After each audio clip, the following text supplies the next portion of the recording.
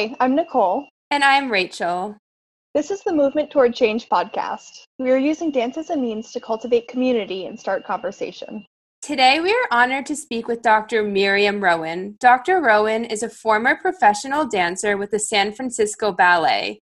She is currently a licensed clinical psychologist specializing in performing artists and athletes.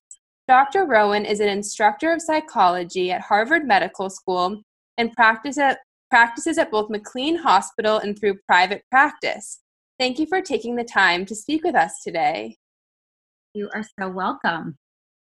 So could you tell us a little bit about yourself and how did you enter the specified field of dance psychology? Yeah. So I, as you said, I was a dancer and did my training in New York City, starting seriously when I was about 12. And I went through the School of American Ballet and then mostly danced with the San Francisco Ballet. And as you all know, and probably one of the reasons for this podcast is that dance is extremely hard. It's a really extremely hard discipline. And I had to find ways to navigate it for myself. And I also observed a lot of challenges in my friends and coworkers around me over the years. And then I think what got me into the specific field of psychology was at one point, my dad got really interested in Zen Buddhism. And I was taking a comparative religion course on the side while I was dancing with the San Francisco Ballet. And I was trying to figure out, like, how can I reduce my performance anxiety? Yeah. So I started to think about like how Buddhism could be helpful, how mindfulness and meditation could be helpful in that practice, and was sort of experimenting on myself and found it so helpful. And then I ended up writing this paper for school on Zen and the Art of Ballet, which is sort of a take on Zen and the Art of Archery, which is a well-known book. So it started that way. And then I was very interested in helping fields, sort of come by it naturally. So I kind of went there as well. So wanted to do something that was a bit less self-focused. Dance, as you know, is very, we spend our time as an occupational hazard. We spend our time focused on the mirror and focused on self-correction and performing. And I was really interested in building a lifestyle and an orientation as I was maturing into womanhood that was really focused on ideas and on others. That's so cool. So what would you say has been the most fulfilling part of your career? Well, I think the most fulfilling thing is integrating the two, right? Because just to have the advantage to have been an artist and be so focused on the world, this world of beauty and aesthetics and music, stories, right? And then to bring that sort of early training into work with people and people's stories has been so fulfilling. And I think the combination of the two, I mean, you may know this from being dancers, there's this idea of like, you never stop growing, you never stop learning. And psychology is a little bit like dance in that way. There's a bit of mystery to it. You're constantly trying to refine your understanding and refine your process and do the very best that you can in a particular moment in time. So, what would you say are some of the mental health concerns that are most prominent in dancers?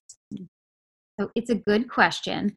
There are really a few epidemiological studies or understanding generally of the mental health needs of dancers as a population in particular. And I'm considering dancers to be mostly in the range of adolescents and young adults and some kind of middle age adults, but mostly adolescents and young adults. Research has largely focused on eating disorders with this group, right? And it's largely been small studies. So we don't have a ton of information.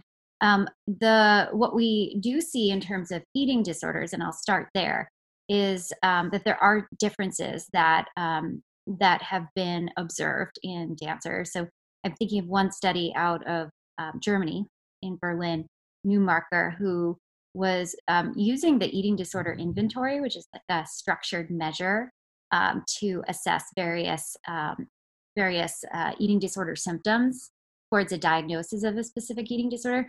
And they found that female dancers, when compared to controls being female non-dancers, were seen to have significantly higher scores on 5 different subscales of this inventory. I'm not going to go into the inventory in detail, but that's a lot, right? And I won't go into all of the different subscales and what they mean, but that's a big difference. And with even male dancers, there was one subscale relative to non-dancers who are male, where they were significantly elevated.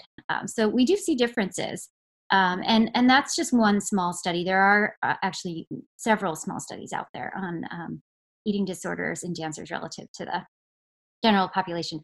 But we also see, so there's eating disorders, and then we also see in dancer populations body dysmorphia, which is actually considered under the category of obsessive compulsive and related disorders.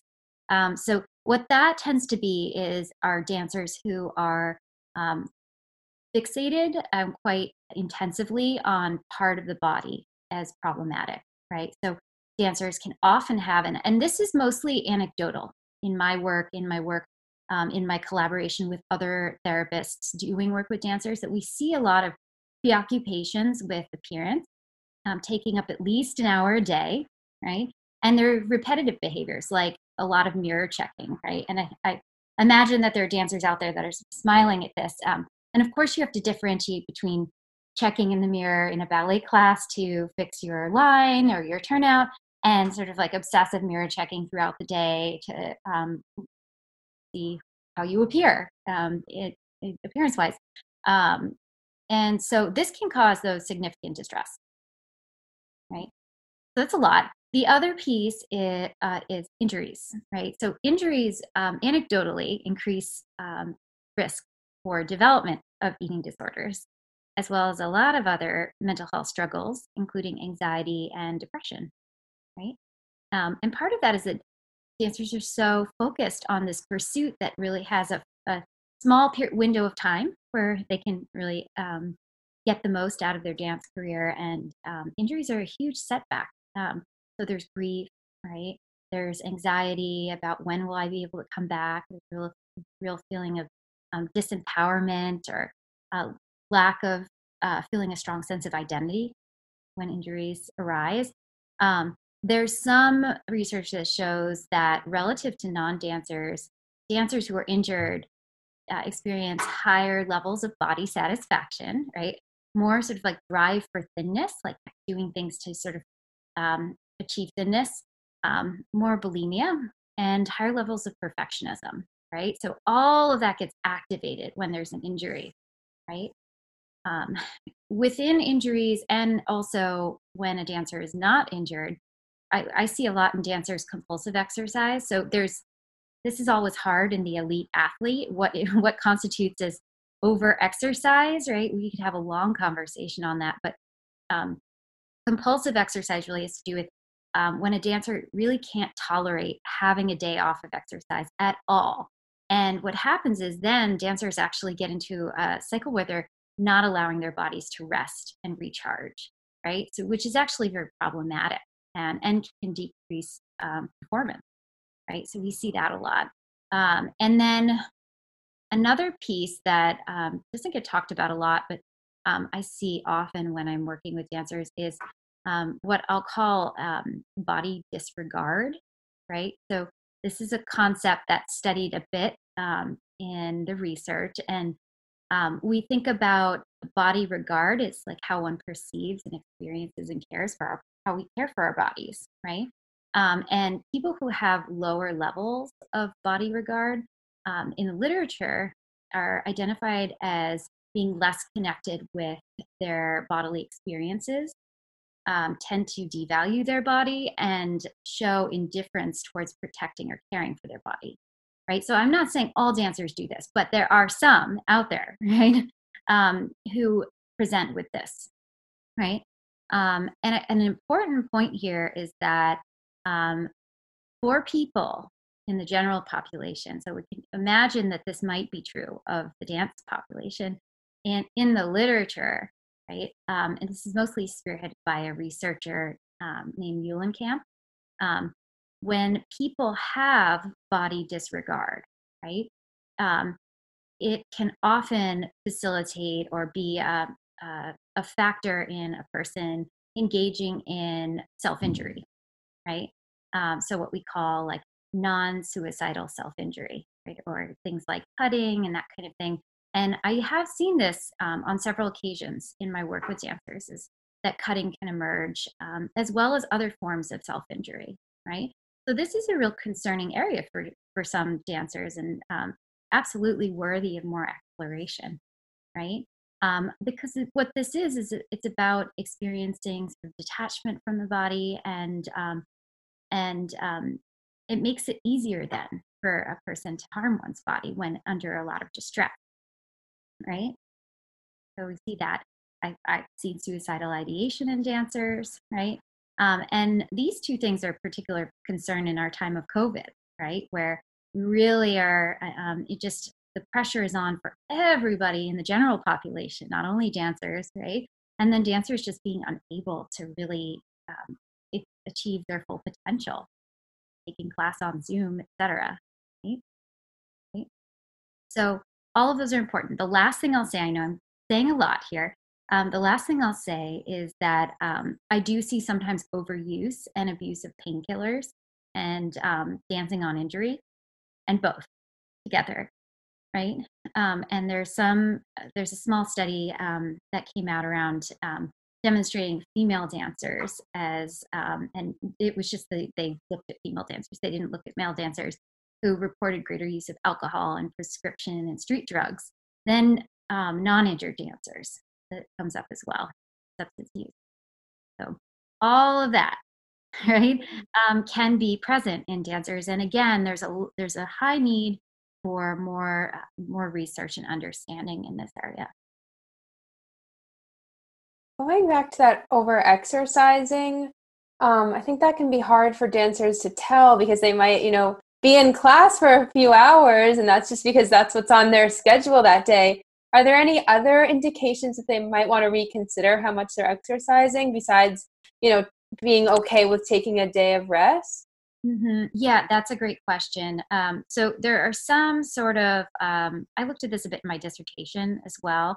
But if we think about like for an elite athlete, and this is not just dancers, and this is true of other elite athletes, is that it's a different measure of what is overexercise. And one of the things we think about is a dancer who is hiding their exercise from their own trainers, from their own teachers, and their peers, their classmates, right? Because then there's an indication that, okay, this is more so, and also would be somewhat frowned upon, right?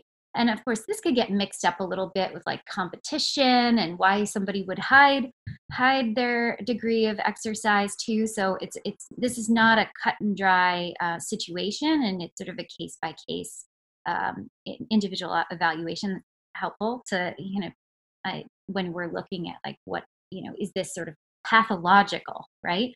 But hiding from others, like exercising in secret, really a lot of distress around taking a day off, right? Where there's like real mood shifts or preoccupation throughout the day, unable to be in the present moment because one's worrying about the fact that they haven't exercised.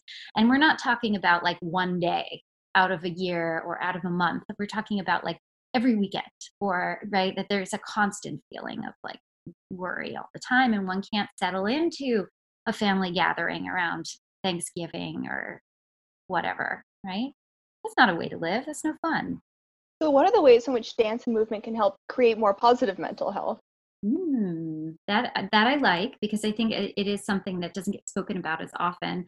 I know personally, and also thinking about my colleagues, is this sort of emotional release that comes from dancing. If you just think about even social dancing, feeling the music, the rhythm in the music, it's just it's something that has existed like across time, and even in sort of pre-literate period, right? And it's so cathartic for people, right? And I think the other piece is, at least in sort of that highly disciplined dance setting, is that there's a lot of opportunity to enhance cognitive functions, or at least maintain them, like constantly having to attend fully to what the teacher is saying, mimic back, remembering strings of information, visual spatial information, has just incredible power in terms of like brain function over time, right? So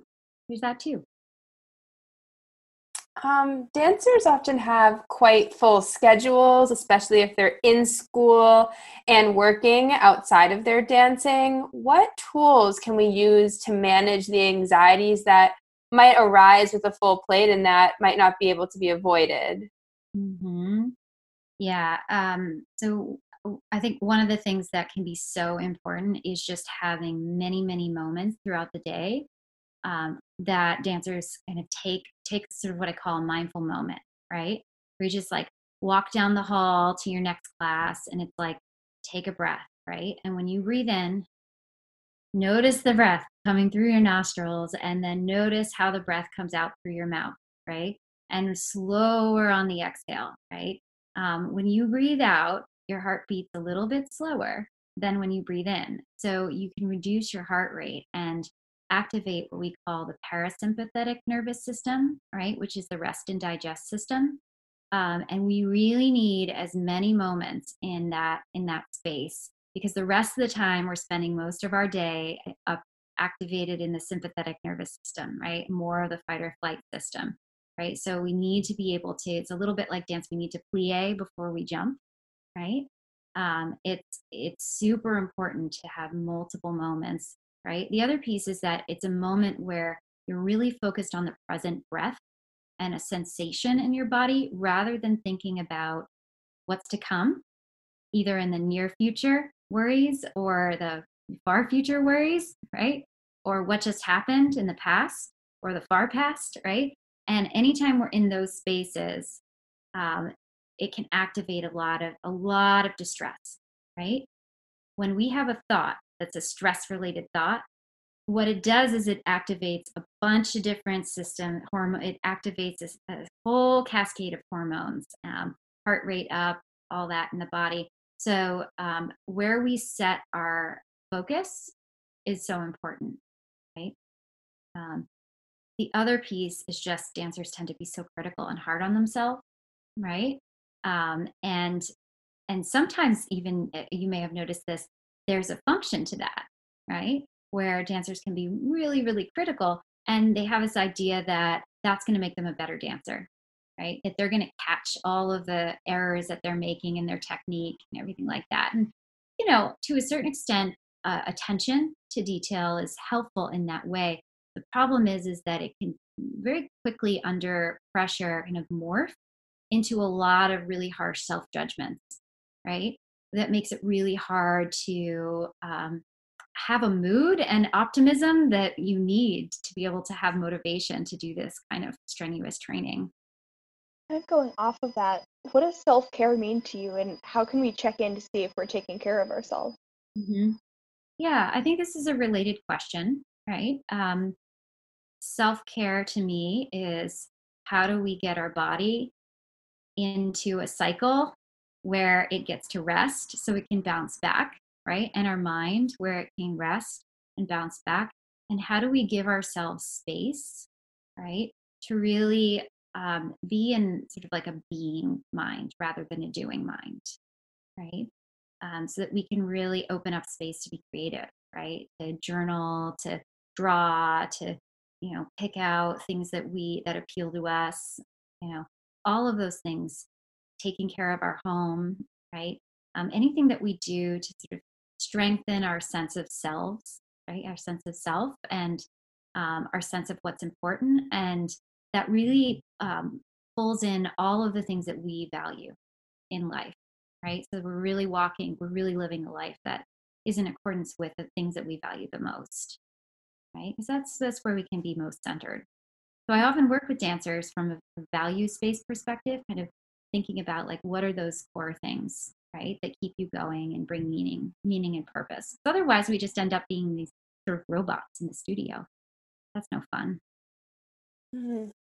I like that idea of being and not always doing. I think as dancers, that's kind of, there's this mindset we always have to be doing something. We're always on to the next thing. It's like we check off a box and then we add another box to that list. I love that you bring that up, because it really, there's this feeling sometimes like resting and being is not productive, right? And I see this all the time when working with dancers, and I'm like, no, no, no, no, no, no, no. That's actually extremely important and highly productive. What are some coping skills you recommend dancers use while in class if they are experiencing negative self-talk? So there's this whole idea in psychology, there was a wave of sort of positive psychology, which is really about like taking a thought and saying like, how could I make this thought more positive, right? And I tend to, and also this is in the sports psychology literature now, is that they found that when you're spending the time in your brain, like thinking about, okay, this is the thought I'm having, and how can I restructure it so that it's more positive, that's taking up a lot of time in your brain. And there's a lot of cognitive load associated with that, right? So it's actually quite distracting. And it's like extra work on top of all the work you're doing to remember where your hand placement should be, where your épaulement is, where you're, right? All those things, right? So I like to think more in terms of just getting the mind back to the present moment as quickly as possible, right? And really understanding that many of the thoughts we have in class are unhelpful or just distractions, right? So focusing on the very specific intention in the movement, like we call like these like mental, these visual markers of like one thing to focus on with each movement, or one or two cues, right? Can keep us really engaged in the present movement, rather than having us kind of wondering about like what the choreographer is thinking about us, and right, which is so easy to do, right? And it's like our minds looking for control, right? The most control we have is in the present moment, right? We can't control what somebody thinks of us. We can try. Dancers can be quite good at it for a while, but in the end, what we can control is what we do in our present moment focus. I really like that idea of using the movement as a way to kind of center yourself and keep in the present moment. Yeah, I often like tell myself that the feedback can't come in the middle of the process, because I find that if I'm like in the middle of a combination and then I'm like judging myself, it's like I haven't even finished the combination yet. It's like you're saying a sentence and you're judging what you're saying before you even finish. It's like, let it flow, right? It breaks us out of that flow state, right? There's a lot of research too. I mean, for anyone interested, there's a lot of literature you can go to on creativity and getting into flow states. And it's super helpful to learn from all of the knowledge that's out there, right? I'm always telling dancers to diversify their knowledge base, right?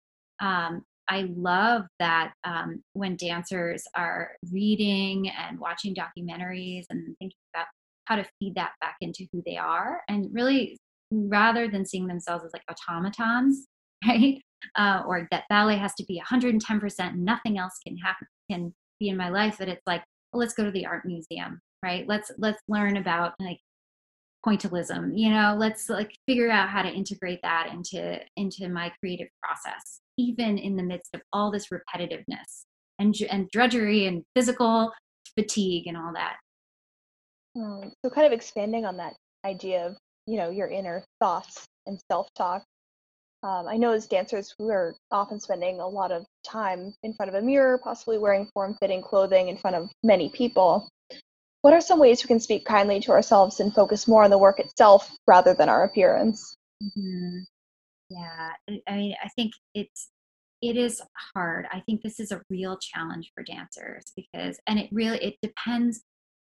depends on what school you're in, what company you're in, sort of values of leadership that kind of influence what all the dancers are focusing on, right? And holding as important. But in those moments, those thoughts may arise, right? And it's how much do we feed into those thoughts, right? I think a useful kind of way to work with this is to ask yourself, is this effective, right? Like, what's my goal, right? Is my goal to just beat myself up and feel bad about myself, right? Or is my goal to hit all my marks in this moment, right? And remember every note that I got, right? It's really important to do that and recognize that, like, um, thinking that way just is most of the time a waste of time, right? It's not something that we can change in the present moment, right? We can only change, again, what we have in the present moment, right? So if we're thinking about, 30 seconds ago I fell, right? Then, I mean, which we do, then we can't get back up and, like, be confident enough that we're not going to fall again and push forward. On a similar note, there's a lot of information about how a dancer is supposed to eat, exercise, look, and this might be coming from social media, from peers, from teachers. How can we tune out these voices and become more aware of what we need as individuals?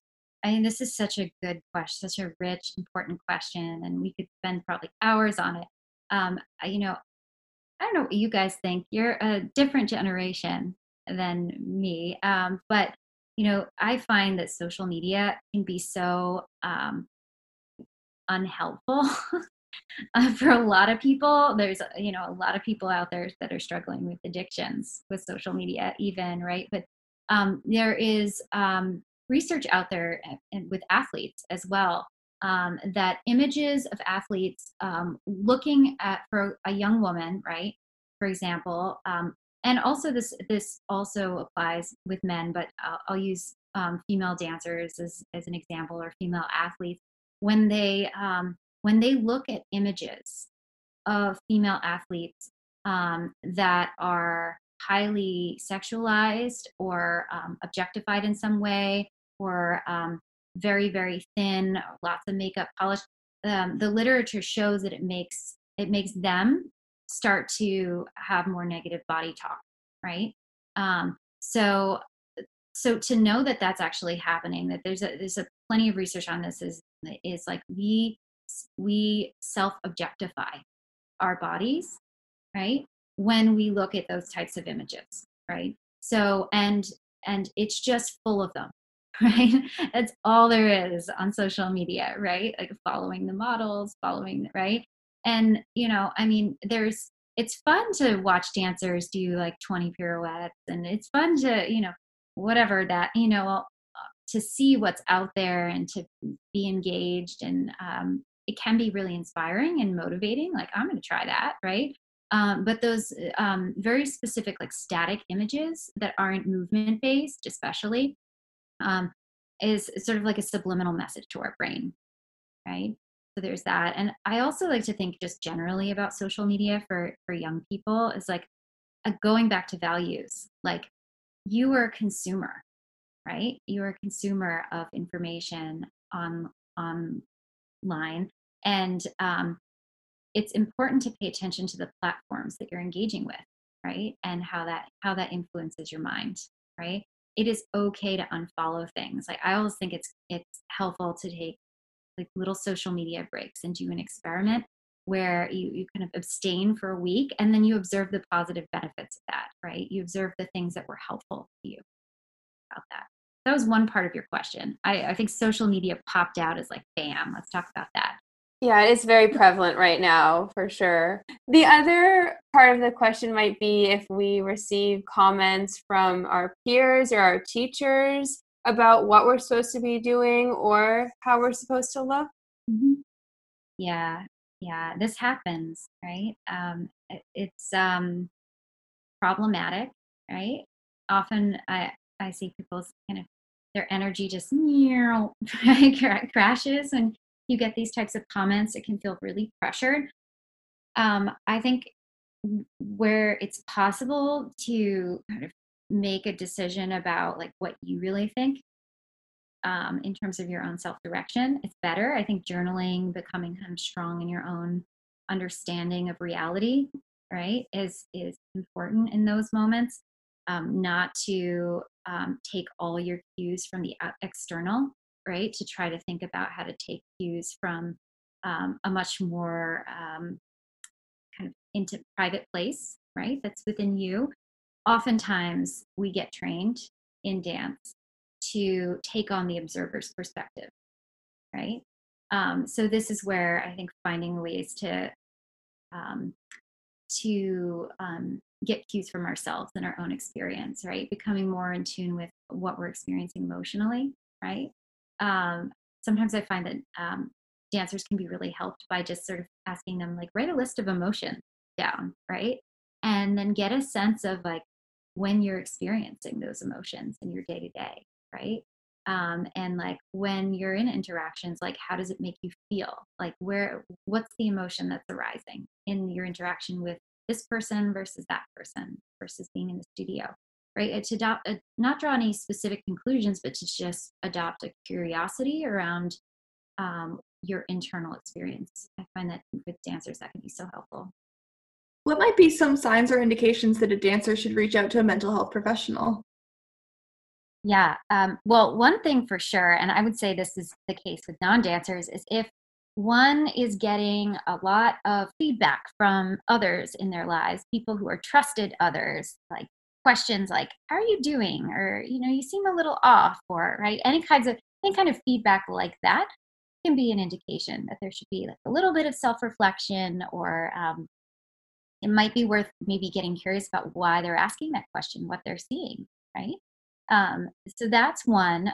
Behaviors, right? Certain behaviors can indicate that. So if as a dancer you are losing motivation on a regular basis to do your dishes, to go grocery shopping, to shower, right?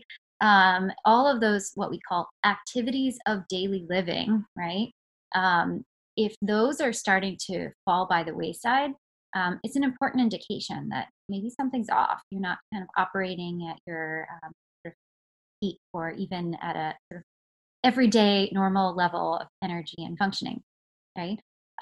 Physical sensations can also be a helpful indication. So if you're noticing feeling jittery, if you're noticing your legs shaking often, like noticing muscle tension, not related to just being kind of tight from dancing, but just like tension, or high reactivity, like around other people, like somebody walks into a room and there's like anytime you're around people, you're feeling really agitated, right? Or grumpy, right? Those are all things that can be helpful indicators.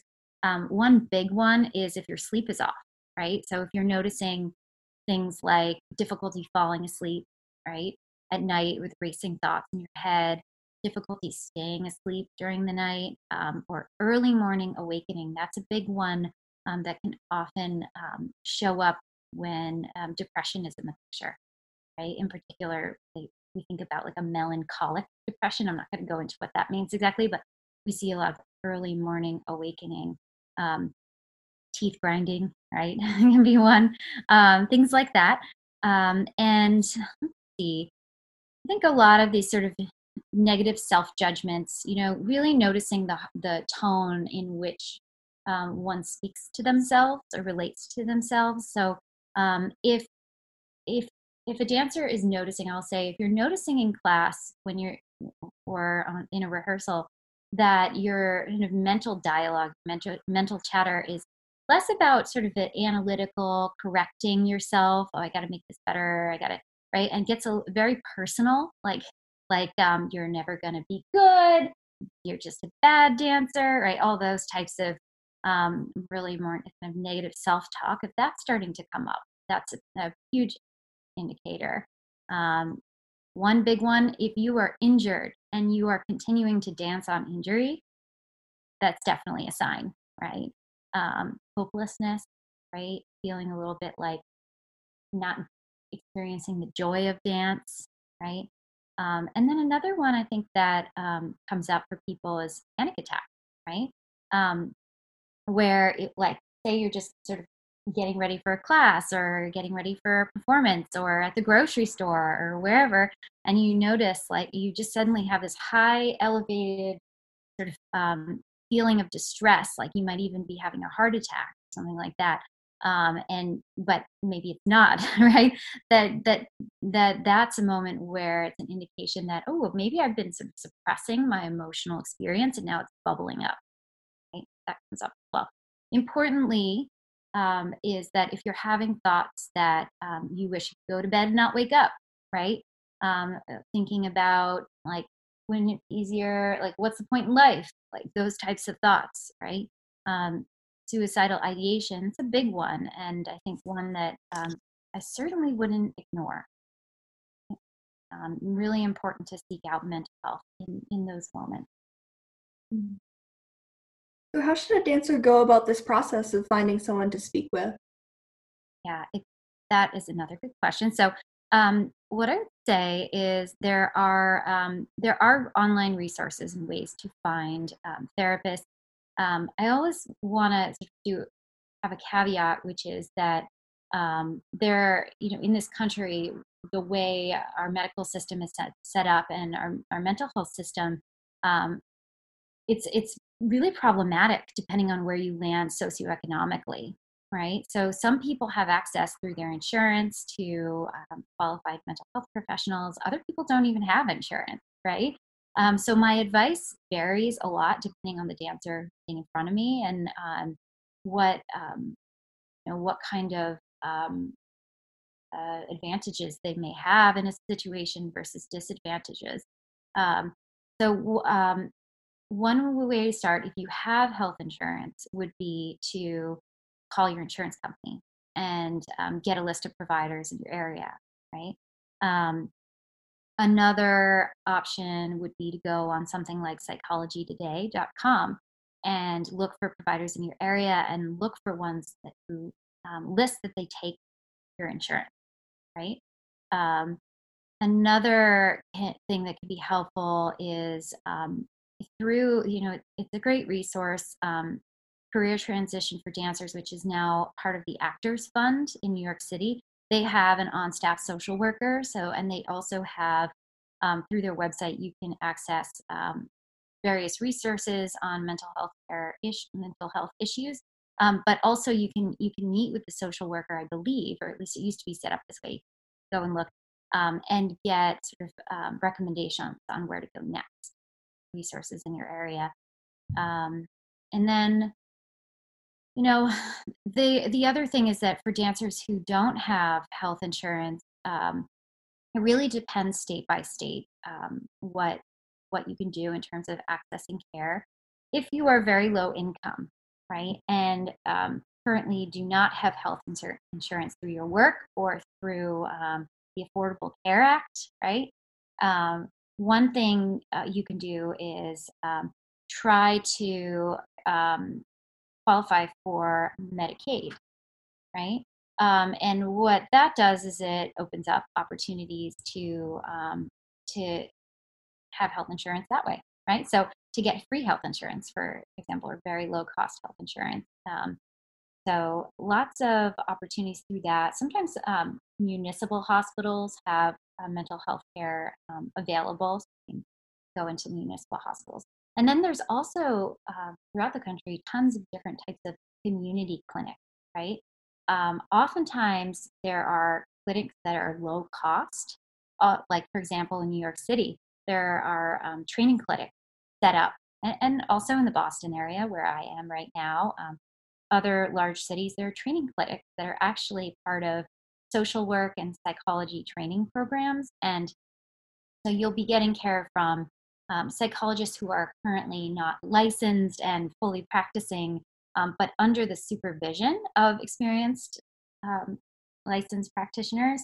And they can provide care as well at very low cost. So that's a nice option if you're limited in terms of resources. One other thing I wanted to mention is that there are, we're in such a great time for the mental health care in the dance world. You can see if you look in Dance Magazine, all that, and you guys, what you're doing, it's like there's just this new wave of dancers who are saying like, the way we've done things, the status quo just is not working, and dancers really suffer without support in this highly competitive career.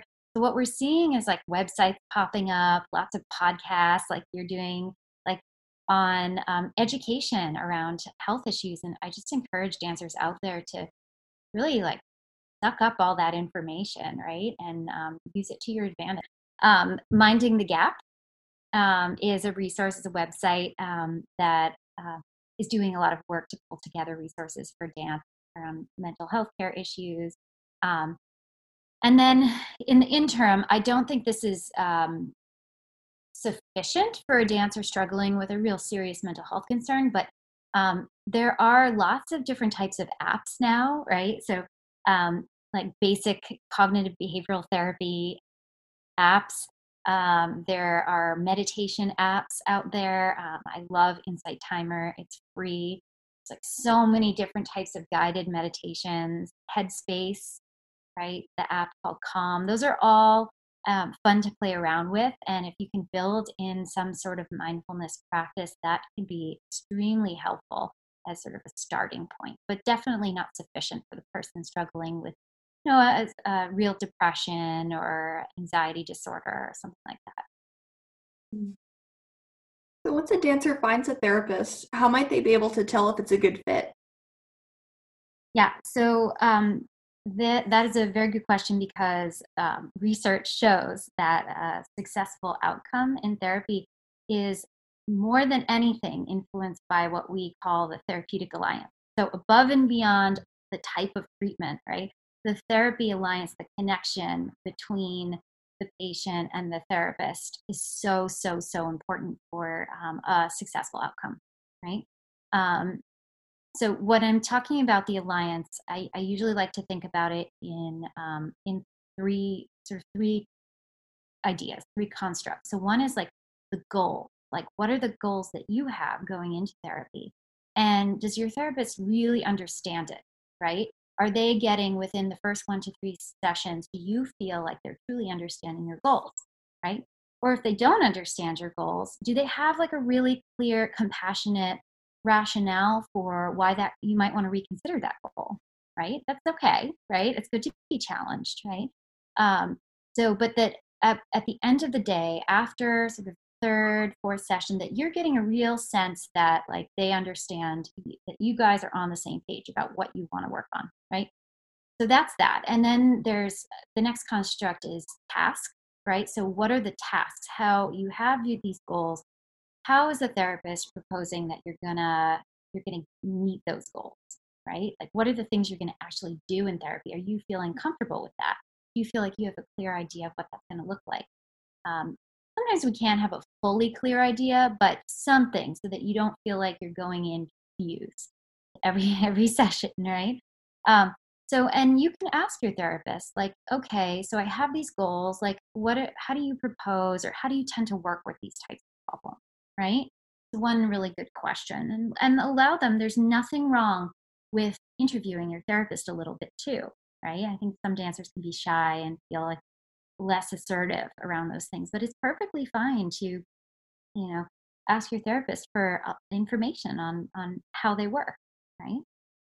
And then lastly, this is harder to assess, right? But the construct is bond, right? Like what is the bond between you and the therapist, right? So it can be, I think one question to ask is like, do you feel like you can be open and honest with the person, right? Do you feel like when you say something that's maybe hard to say, that you're not feeling, now to a certain extent, when we say something that's a little vulnerable and hard to say, especially if we're not used to it, we're going to feel a little uncomfortable, right? So that's not what I'm talking about. Do you feel very uncomfortable, right? Like, and that the person is not able to be supportive, versus do you feel like, okay, I'm uncomfortable because this is hard to say, but they're not making it any more uncomfortable than I already am, right? So that can be one thing, right? And just like asking the question, like, do you really feel like they understand where you're coming from, that they understand the context that you're in, right? I think this is the part that's hardest for dancers seeking therapy, is that the dance world can be so specific, and the dancer's experience can be so specific, that sometimes it can feel like when you go to a therapist who has no experience with a dancer, like, how could I bond with them, right? Their worldview might feel extremely different, right? I would say, give people a chance, right? And you never know what type of life experience the therapist has had that might be helpful. And sometimes, you may end up in the position of being the educator on some of the dance world, or suggesting reading for them on, to understand the dancer experience.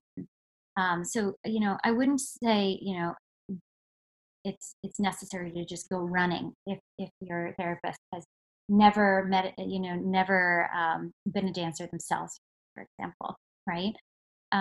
So those are the sort of rules of thumb there. And then I think a basic rule of thumb also is, like, I always say to anyone who walks in my door after I do a consultation, like, try to do 3 sessions with me, right?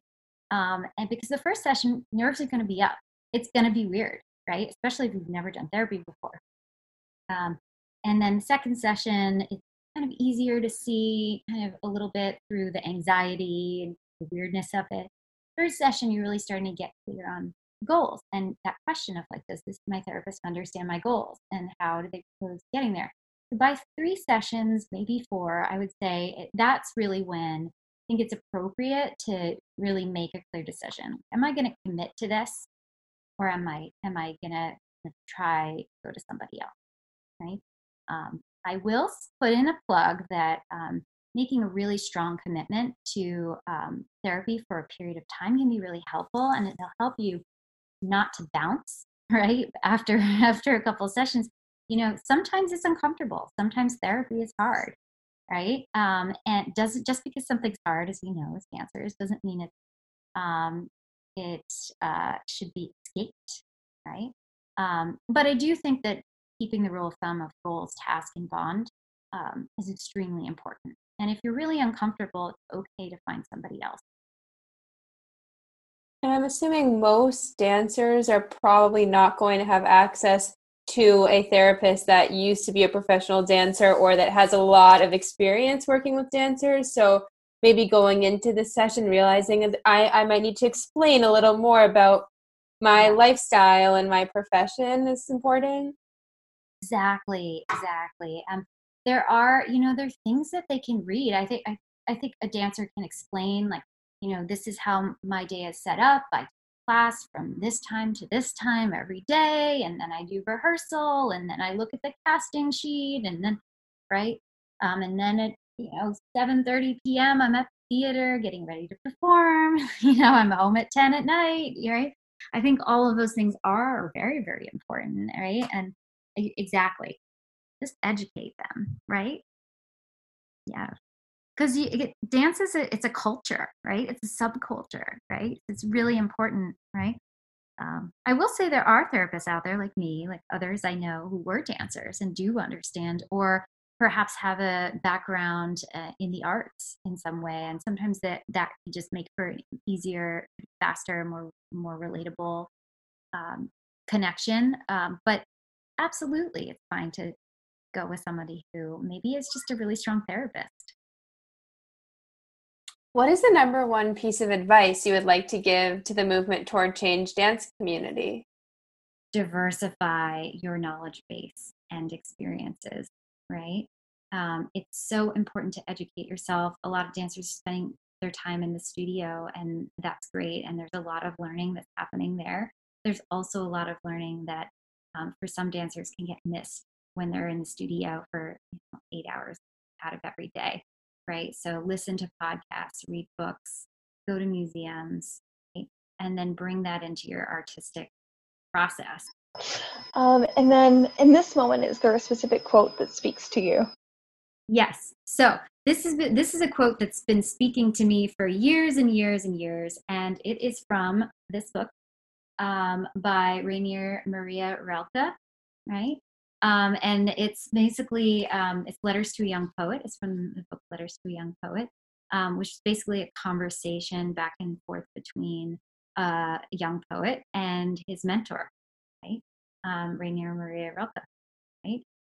And what I loved about it is sort of the mentorship around this quote, the sort of sense of helping an artist develop their craft in their own path, their own personal path, right?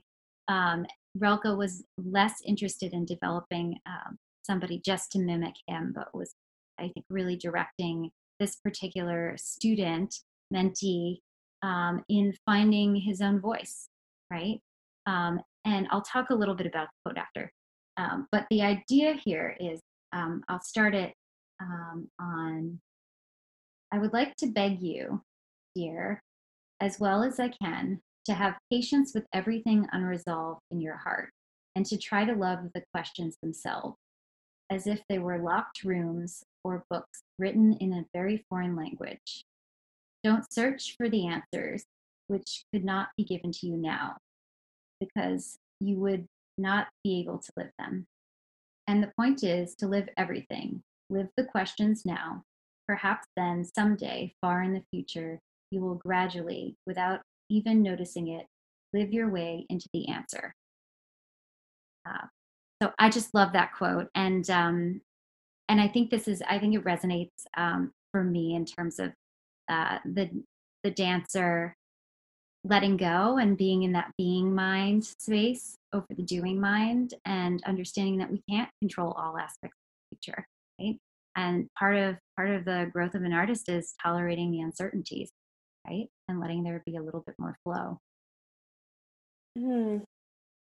I love that quote. Wow, gives us so much to think about. Yeah. The whole book is good. Highly recommended. We'll put it in the show notes for everyone.